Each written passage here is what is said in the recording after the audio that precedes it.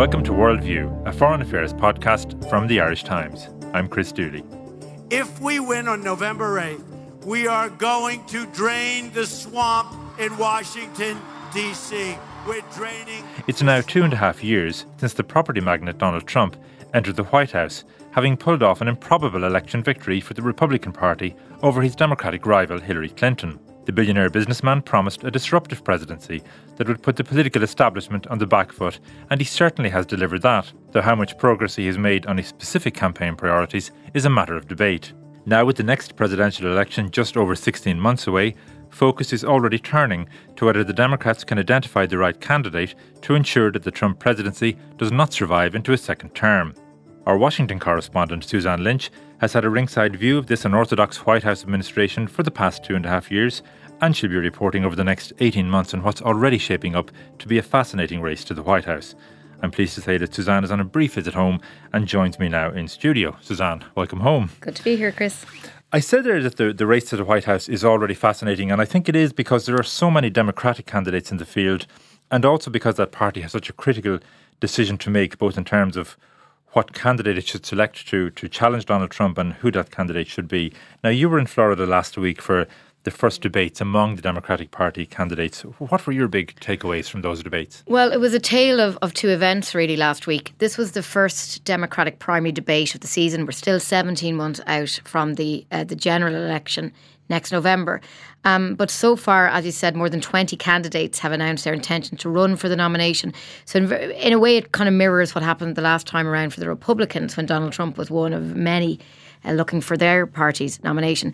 So the way it was organised by the DNC, the Democratic National Committee, was that they held the first debate over 2 nights in Miami, and 10 candidates were on first night, 10 were on the second night.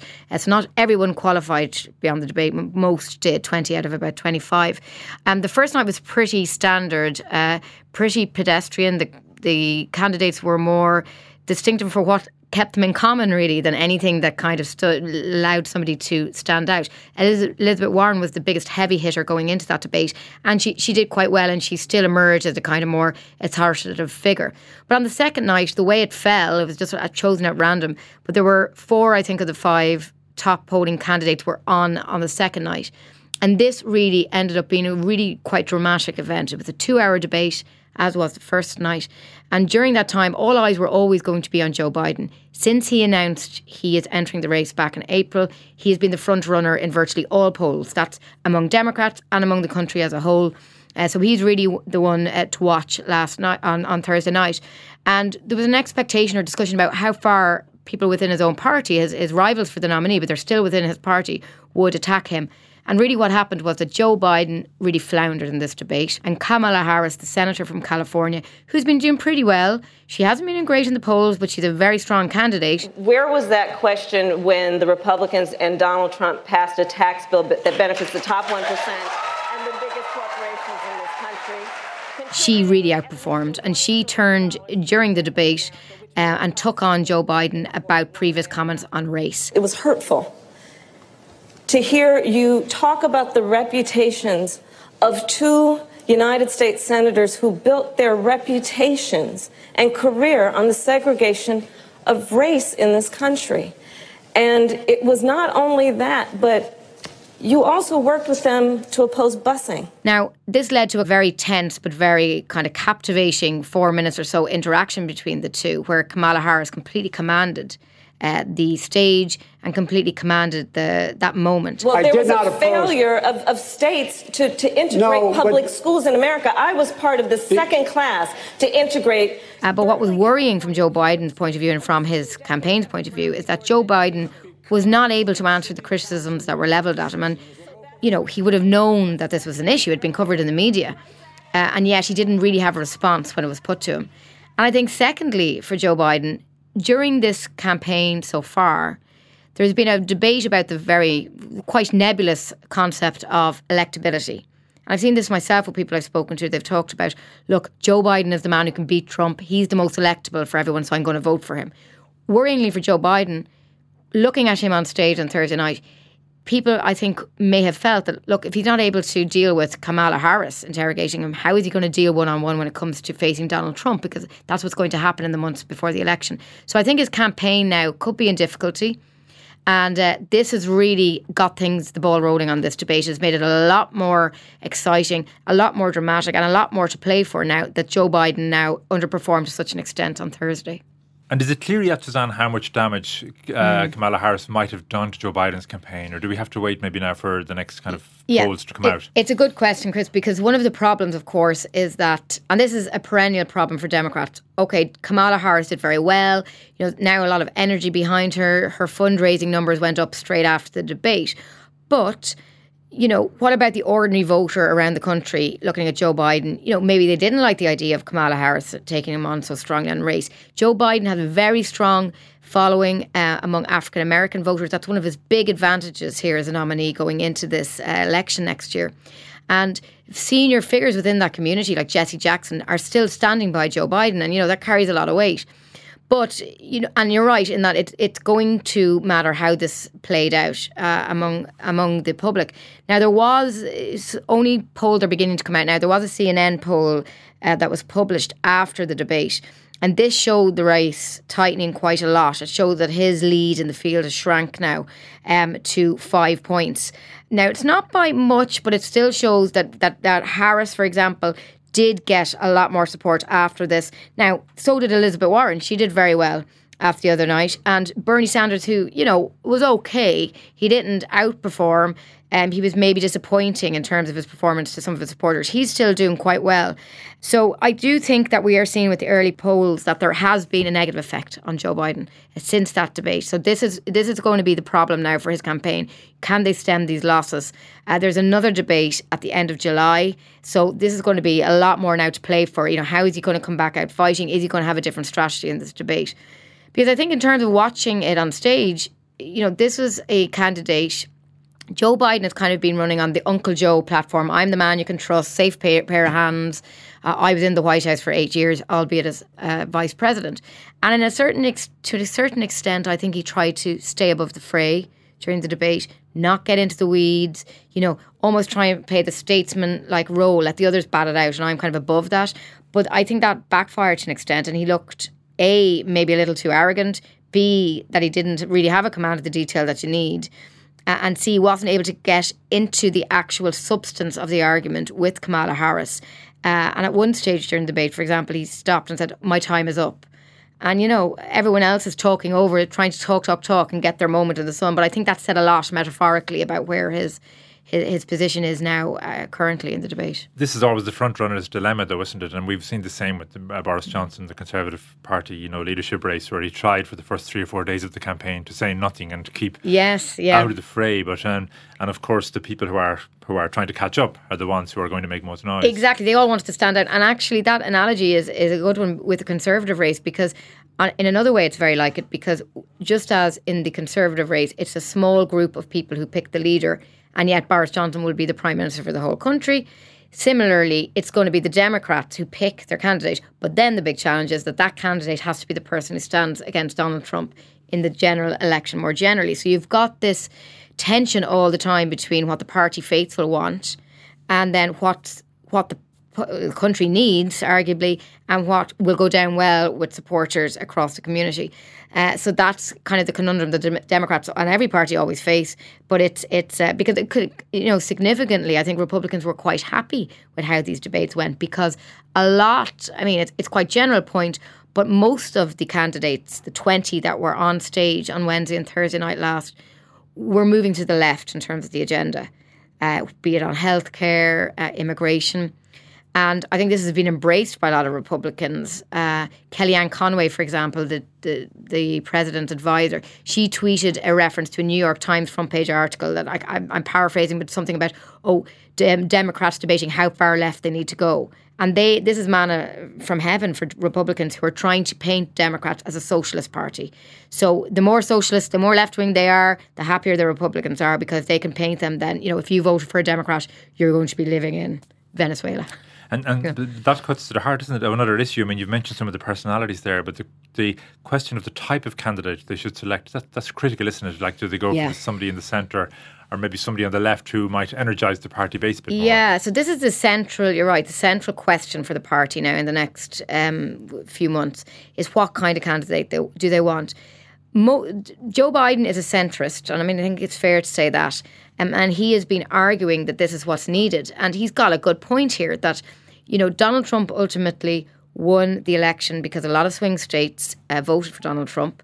And within those states, like the Rust Belt states like Michigan, Wisconsin, these were voters who traditionally would have voted Democrat and then, had their head turned by Donald Trump. If the Democrats want to win those heads back, someone like Joe Biden is the man. He's puts himself out there as the Uncle Joe, knows the working man. He was born in Pennsylvania. He always reminds everyone of this. And he feels he can connect with voters. And I myself have seen that. One example, I was in St. Louis, Missouri last year before the midterm elections, and I went to a diner and talked to these guys, in their late 50s, and they had worked, some of them in the brewery business, some of them were truck drivers, and it was a classic swing voter. They'd all voted Democrat all their life, union men, but had voted for Donald Trump. Now, some of that was because they didn't like Hillary Clinton. Some of that could have been sexism, who knows. But I remember asking them about Joe Biden, and they said, yeah, we like Joe. So that kind of voter is going to go for Joe Biden. But the argument on the other side is, and I think Donald Trump has changed the debate because now people feel like Democrats don't have the luxury to vote ideologically. They just want someone who's going to vote Donald Trump or beat Donald Trump. So I think the dynamic and the reason you vote is totally different in the Trump era. Now, the argument on the other side is that if you have a high energy, really motivating candidate like Kamala Harris, like in the vein of Barack Obama, well, then you will get more of your own people out to vote. And that is a good point, because one of the problems with Hillary is that she didn't motivate a lot of people, or some Democrats just didn't bother voting because they didn't like her. If you have a candidate like Kamala who's going to motivate the Hispanic vote in particular, and also the African American vote, maybe one would need to look at the figures here, but a big enough turnout there would override the working class white men in Michigan who were crucial the last time. So, this is a huge question for Democrats. What kind of candidate do they need to run? Because, Donald Trump, as I said, just won this thing marginally in 2016 in a key state. So they need to focus on how to win those voters back. Now, it's probably a bit of a cliche to say it, but it's true nonetheless that whichever candidate is selected, the party will need them to kind of get behind that candidate in a united way. And despite the different factions within the party and, the influx of new members of Congress from the left after the midterm elections, the party was maintaining really quite a united front in Congress right up to last week. And then suddenly we had this split between Nancy Pelosi and Chuck Schumer on an immigration issue. What actually happened there, and how serious a rift do you think has developed there? Yeah, it's a good point. And that was about this immigration, this extra funding package. And Nancy Pelosi basically caved in the end and said, we're not going to demand changes, because she argued the situation at the border with children was so acute that they just were going to agree it. But it was you're right, a very unusual moment in US politics at the moment where Nancy Pelosi kind of stood down on something. She has done a good job so far in keeping her caucus together, keeping the Democrats on the same page. This is it's a broader issue that we could talk about another time, but one of the characteristics of Republican Party versus Democrats is the Republican Party is much more homogenous as a group. You have more people who vote ideologically, and so the Democrat is a bigger church. So you've got a bit of everything in there. Some people vote because of social reasons, some economic reasons. And these, as you say, this kind of structural, difference within the party is something that's beginning to manifest itself again. We saw it with the Bernie versus Hillary, row that consumed the party last time around. So you're right, Nancy Pelosi's been trying to keep the more left-wing elements together, but they seem to be breaking ranks a bit. So this could be a problem. This will probably be exploited by Republicans.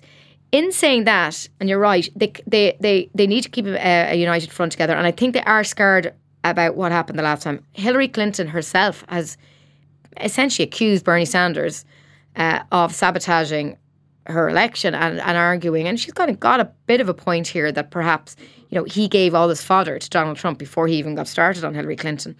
So you're right in that the Democrats could do a lot of damage to each other at this point, and it was gloves off the other night. But even with Kamala Harris attacking Joe Biden, she was careful to say, look, I know you're not a racist person, and I think whoever they do pick, there will be less antagonism than the last time. Bernie Sanders was everyone, I think, was watching for Bernie Sanders. They thought he would be the person to take on Joe Biden, not Kamala Harris. But the fact that he didn't could suggest that someone like him will come behind Joe Biden.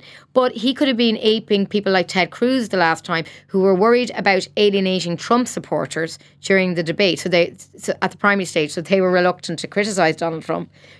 Bernie Sanders might have been doing that, saying, hang on, well, some of my supporters actually like Joe Biden, so I need to be careful here. But I think they have learned their lesson. But you're right, it's a very dangerous position to be in for the Democratic Party, because if they start dividing, well, then this will be used against them in the debate proper. Now, to turn down to Donald Trump, he officially launched his own re-election campaign in Florida last month, and he did so in his usual ebullient manner in front of an appreciative audience. I stand before you to officially launch my campaign for a second term as President of the United States. Thank you. By the way, that is a lot of fake news back there. That's a lot. That's a lot. Many times I said we would drain the swamp, and that's exactly what we're doing right now. We're draining the swamp. Suzanne, you arrived in Washington at pretty much the same time as Donald Trump did. How do you think his presidency is going in terms of the promises he made and the priorities he set for himself? Well, I think that there's a couple of things. Two events, I think, have helped him in the last 8 or so months. I think the midterm elections, look, you can cast them any way you want. Democrats did win control of the House of Representatives, but really they should have won control of that. That was kind of expected. But Donald Trump did pretty well. I think Republicans, the party generally, were really watching those elections to see, look, are we right to back this guy? You know, is he alienating voters? Is there going to be a Trump backlash? And there wasn't really in a major significant way. So I think that gave him a lot of authority for the second half of his presidency. And the second thing is, again, you can cast this a lot of ways, but the Mueller report. Look, ultimately, the Mueller report, to quote Donald Trump saying it was a nothing burger, it wasn't quite that, because as we know, you know, there's a lot of issues around that. It was actually presented first by the Attorney General, who put a spin on it, and actually the picture was a lot more complex. But that early narrative about the Mueller report, that there was no collusion, really took hold in the public imagination. I think that's helped Donald Trump's legitimacy a lot among his supporters, and among maybe middle ground Republicans who were never that comfortable with him. I think that's kind of allowed them to say, actually, he's not that bad, and look, there was no collusion, and you know, it is okay to vote for this guy. So I think he's been strengthened to an extent. In terms of what he's done, he has followed through on a lot. He's pulled out of the Paris Climate Change Agreement. He's pulled out of the Iran nuclear deal. All very, very serious kind of global issues that really, honestly, will have huge ramifications long after he is gone. Look, a lot, obviously, he hasn't delivered on. But trade, I think what he's doing, I think most people would say, you mentioned Chuck Schumer, for example, earlier on, the top Democrat in the Senate. Chuck Schumer supports what Donald Trump is doing on trade, for example. He has said something on Twitter like, don't go soft on China. So I think what he's doing on China is kind of going down well with a lot of people. Now, look, there hasn't been much, you know, progress on this. It's stalled. It's still a lot of threats rather than following through. And farmers, for example, are being affected negatively. But I was in Kansas last year talking to farmers, all Republican voters, and they're kind of willing to give him the benefit of the doubt at the moment, because it hasn't been that bad in terms of the effect. Now, that could change. Donald Trump is very lucky here because the economy, I think there's figures out today saying that's the longest stretch ever for growth in the US economy. I think those figures are out this morning. So you see, that's cushioning everything. So he's quite lucky there. So I think his supporters are pretty happy with how he's done. Unfortunately, the world we're in, and I've seen this time and time and again, a lot of Trump supporters just want to be listened to, and actually they don't really care that some of the things won't come through for them. I think they just want someone who they feel understands them and at least is listening and at least is trying. And you also hear again and again the line, he can't get anything through because the Democrats are stopping him in Congress. This is frankly propaganda that's coming from the White House and reflected in Fox News a lot. And a lot of supporters you hear again and again have said that to me. Oh, it's the Democrats are the problem. They're stopping him doing what he wants. Poor Donald Trump. So I think that message he gets out is resonating with some of his supporters. The border wall is probably a good example of that. Yeah, exactly. He hasn't built the wall, but he has stayed so focused on it, you know, exactly. That he certainly hasn't abandoned it either. Exactly, and there's bits being built and strengthened, and that's kind of enough to keep it on the back burner, and I think that's enough for people. And if he doesn't get it built, which he won't probably, it's because Congress stopped him, yeah. We heard there in that clip from Florida a characteristic attack on the media, the journalists at the back of the the back of the room, if you like. He has an obvious strategy to try to undermine the traditional media organisations and to essentially cut them out of the picture by, speaking directly to his followers on Twitter and so on. How do you think that strategy is working for him? Oh, well, look, very well. There's a book which I have just finished reading because a Trump supporter gave it to me, by Mark Levin. He's a conservative host. He's a kind of thinking man, Trump supporter, if you like, and it's the top of the new bestseller list, and it's in the New York Times, ironically, and it's called Unfreedom of the Press, and it's basically an absolute diatribe on the media.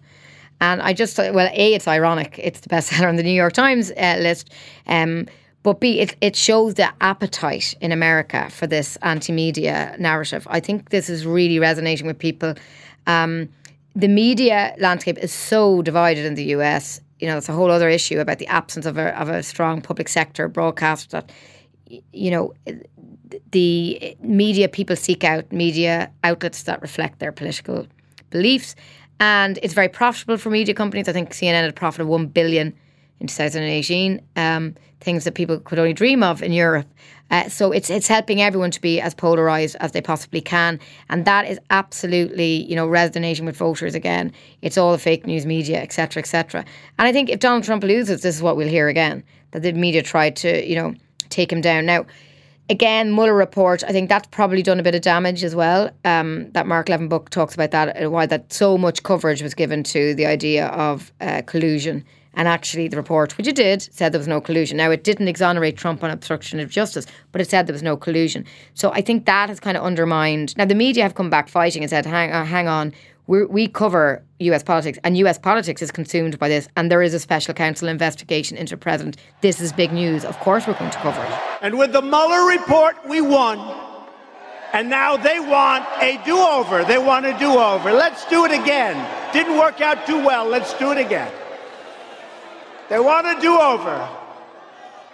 No president should ever have to go through this again. It is so bad. And what's happening now, as I speak to you, there's a new press secretary being appointed, Stephanie Grisham. She has been the press secretary for the First Lady, Melania Trump, and is very much, very vocal, very, very much a tough cookie, has been taking quite an aggressive stance with media outlets in her role with Melania Trump. So it's interesting now she's moving over to the West Wing. What's she going to be like? Are there going to be press briefings? When I arrived there 2.5 years ago, there were press briefings most days. I used to go into them. Now they're not. Now, the White House would say, well, that's because Donald Trump speaks off the cuff. He gives essentially impromptu press conferences at the drop of a hat before he gets on Marine One helicopter.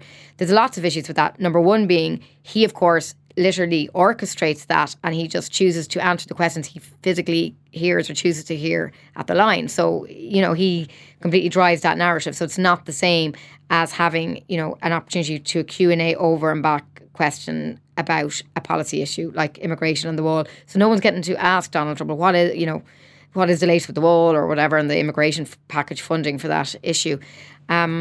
So look, that's the problem with that. But it looks like there's going to be no change on that. But that's been a big sea change under the Trump administration.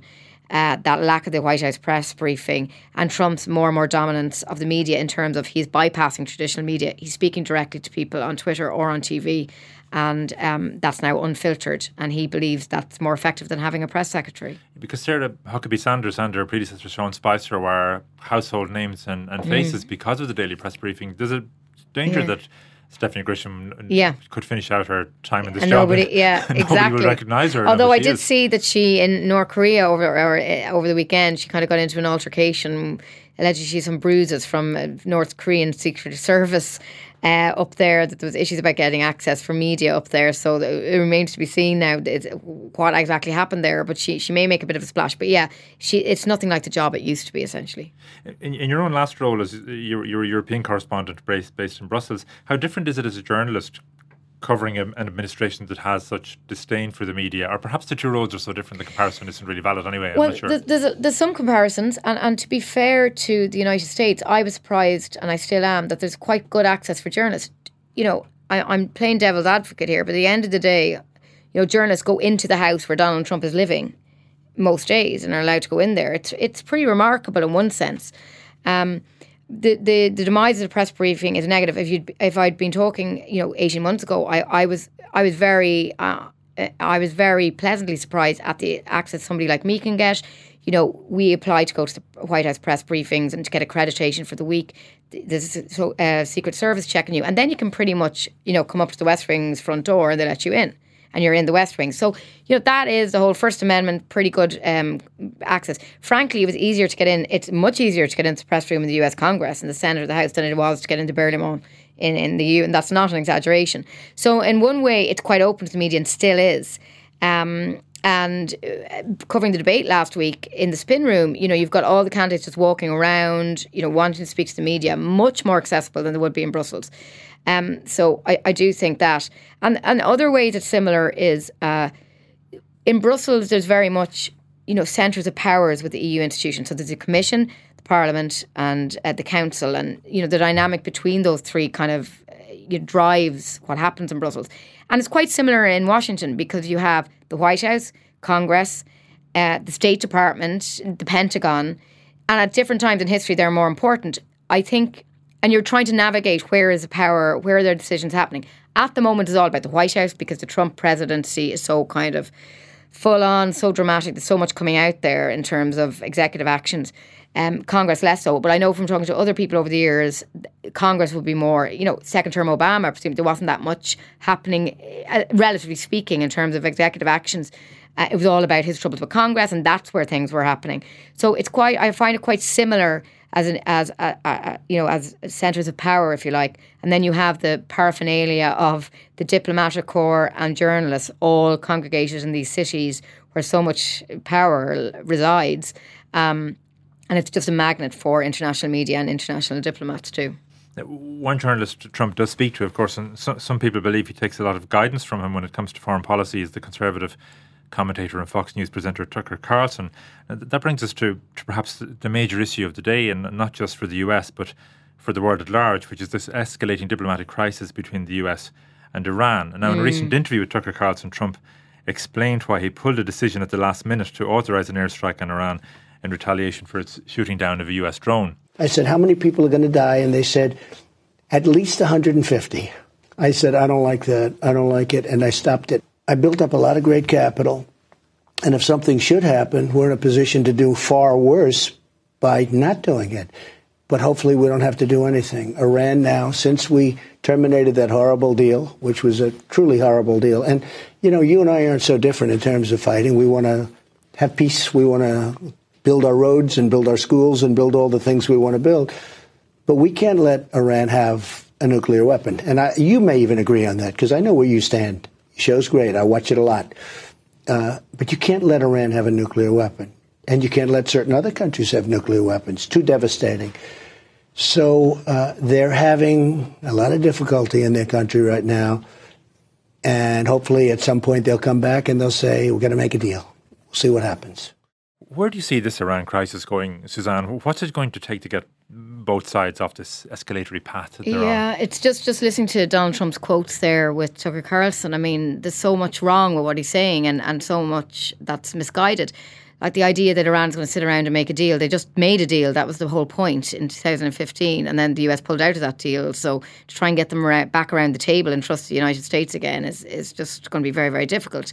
But it's a very precarious situation. You've got this deep irony that Donald Trump is trying to be the big deal maker with Kim Jong-un with a nuclear power, and then at the very same time he's pursuing a complete, like he's essentially pursuing a policy of appeasement with Kim Jong-un. And then with the Iran deal, he actually walked away from a deal that was working, that was successfully curbing Iran's nuclear activity. So, you know, there's no surprises that this happened this way. You know, Iran was always going to respond. It's under severe economic pressure, and it doesn't have any choice now but to. And now we hear that it's breaching its limits on enrichment of uranium. I think where it could get difficult for Donald Trump, and I think there are worries here in the next 17 months before the election that some big foreign policy issue could blow up here. Be it North Korea or more likely Iran. But we saw obviously how close it came in the Gulf with the shooting down of that drone, and the fact that there was implications, and seems to have been backed up by the Americans, that there was another plane with Americans on it that they could have shot down and didn't. But this is high stakes stuff. I think the Europeans will have a key role here. They're desperately trying to keep Iran in the deal. And they had set up this kind of special purpose vehicle to allow trade to happen, a kind of channel for companies and countries to trade with Iran and bypass the US sanctions. But, that seems to be in difficulty now. And I think Iran, if they start breaking with the EU and if they start pushing the EU, well, then the EU may start breaking ranks with Iran, if you like. And so I think that's going to have a lot of implications where we go next. But the big fear would be military escalation and what Iran does next. As I say, the economic effects are serious in Iran, and the public disaffection now with the US and lack of trust means that the Ayatollah would have more support than he might have to try to escalate tensions again. So look, it's a very, very precarious situation. Obviously, the position of the Israelis and Saudis, the other allies in the region, are key here. Saudis don't want it either. But Israel has been kind of suspiciously quiet. Even John Bolton was with Benjamin Netanyahu around this time. And, he was quite restrained in what he's saying. But I think that's something to watch there, the dynamic in the region. But with the situation, with the proxy wars going on in Yemen, things are at a bit of a knife edge, and I think it could very easily flare up. But what Iran's next move, I think, in terms of any kind of military provocation, because Donald Trump will have to respond if it's anything more serious. I think he surprised a lot of people. He said he doesn't want war, but there's just such a simplistic explanation that he just gave. He doesn't want war, but obviously he's provoked this country that. That's going to start building nuclear. So you can't ignore that. So it's just absolute simplicity in thinking of these things, that he doesn't want war and that means it's not going to happen. It's not the way the world works. And you mentioned there, and it's just, it's been, I suppose, the latest development, just the announcement by Iran in the last 24 hours that it has breached the limits on uranium enrichment that it signed up to in the 2015 nuclear deal. That and if you of course covered this story from the European perspective when this deal was signed. That does place the European signatories to the deal in a very difficult position, doesn't it? Exactly, because the more that Iran breaks the terms of the deal, that's alienating the European Union. They're trying to get them to stick to the deal as much as possible. So this Iranian enrichment confirmation, they threatened they would do this. They did. It's pretty serious. But what was more serious, and we've spoken about it before in the podcast, that if they start enriching it to 20%, because that means they're getting closer to creating a bomb, that could happen within a year, we'll say. So it's kind of the next point is a really one to watch, that if they start enriching to higher levels, that's the next thing they do. Well, then there's a serious situation then, that they really are moving closer and closer to creating a nuclear bomb. And then, as you say, the problem is that the United Front then might start splitting between the EU and Iran. Because, it's so cynical, really, but blaming Iran for being provocative, of course they're going to be provocative because the US has pulled out of the deal. And then the more provocative language that's used by the Ayatollah and people like Rouhani and Zarif, the foreign minister, puts more pressure on the Europeans. They just want to keep the lid on this and keep the Iranians in line. Now, the UN will be, the General Assembly is on September. Iran don't have an official presence at the UN, but they behind the scenes they do. And that's an important forum as well. There could be developments there. It's kind of worth watching. It was another thing that I think is quite interesting was that the straits there in the region, Donald Trump talked about the importance of keeping those open. But he made a valid point, actually, which was, with Donald Trump, there's a lot of exaggeration in this, but he's right in that actually a lot of the oil that goes through that region is used by China and Asian countries. So they've got skin in the game here as well, that if things destabilise in that region. He's got a good point there. So, the economics of this are also very important. Iran's role as an oil producer and who they supply. That's a dynamic to watch in this as well as it develops. Well, Suzanne, I know that there's a lot we could talk about in terms of Trump and foreign policy and so on, but just to bring it back to the election cycle that is now beginning, what kind of are the next steps on both sides of the campaign, and what's in store in the next for the next 18 months or so? Yeah, so as I say, it's still quite a way until the election in November 2020. So what to watch for, I suppose, the next few weeks and months? There will be a second Democratic debate now at the end of July in Detroit, and there'll be another one in September. And then things might go, well, famous last words, but they may go relatively quiet. The next big date then will be early February when Iowa holds its caucus, and then you're into primary season, Super Tuesday, and we will see very much at that point who is emerging as the major Democratic candidate. Now, Republicans will pick their candidate, which we presume, and it's 99% likely it will be Donald Trump, I think in August next year.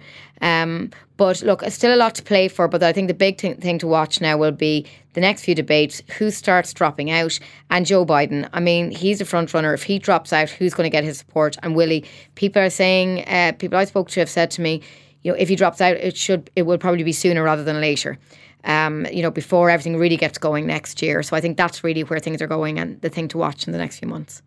Well, Suzanne, I look forward to further chats about these matters down the phone line, no doubt, over the next weeks and months. Thanks a lot for coming in. That's all for this week. For more on this and other stories, go to irishtimes.com. Thanks for listening. Goodbye for now.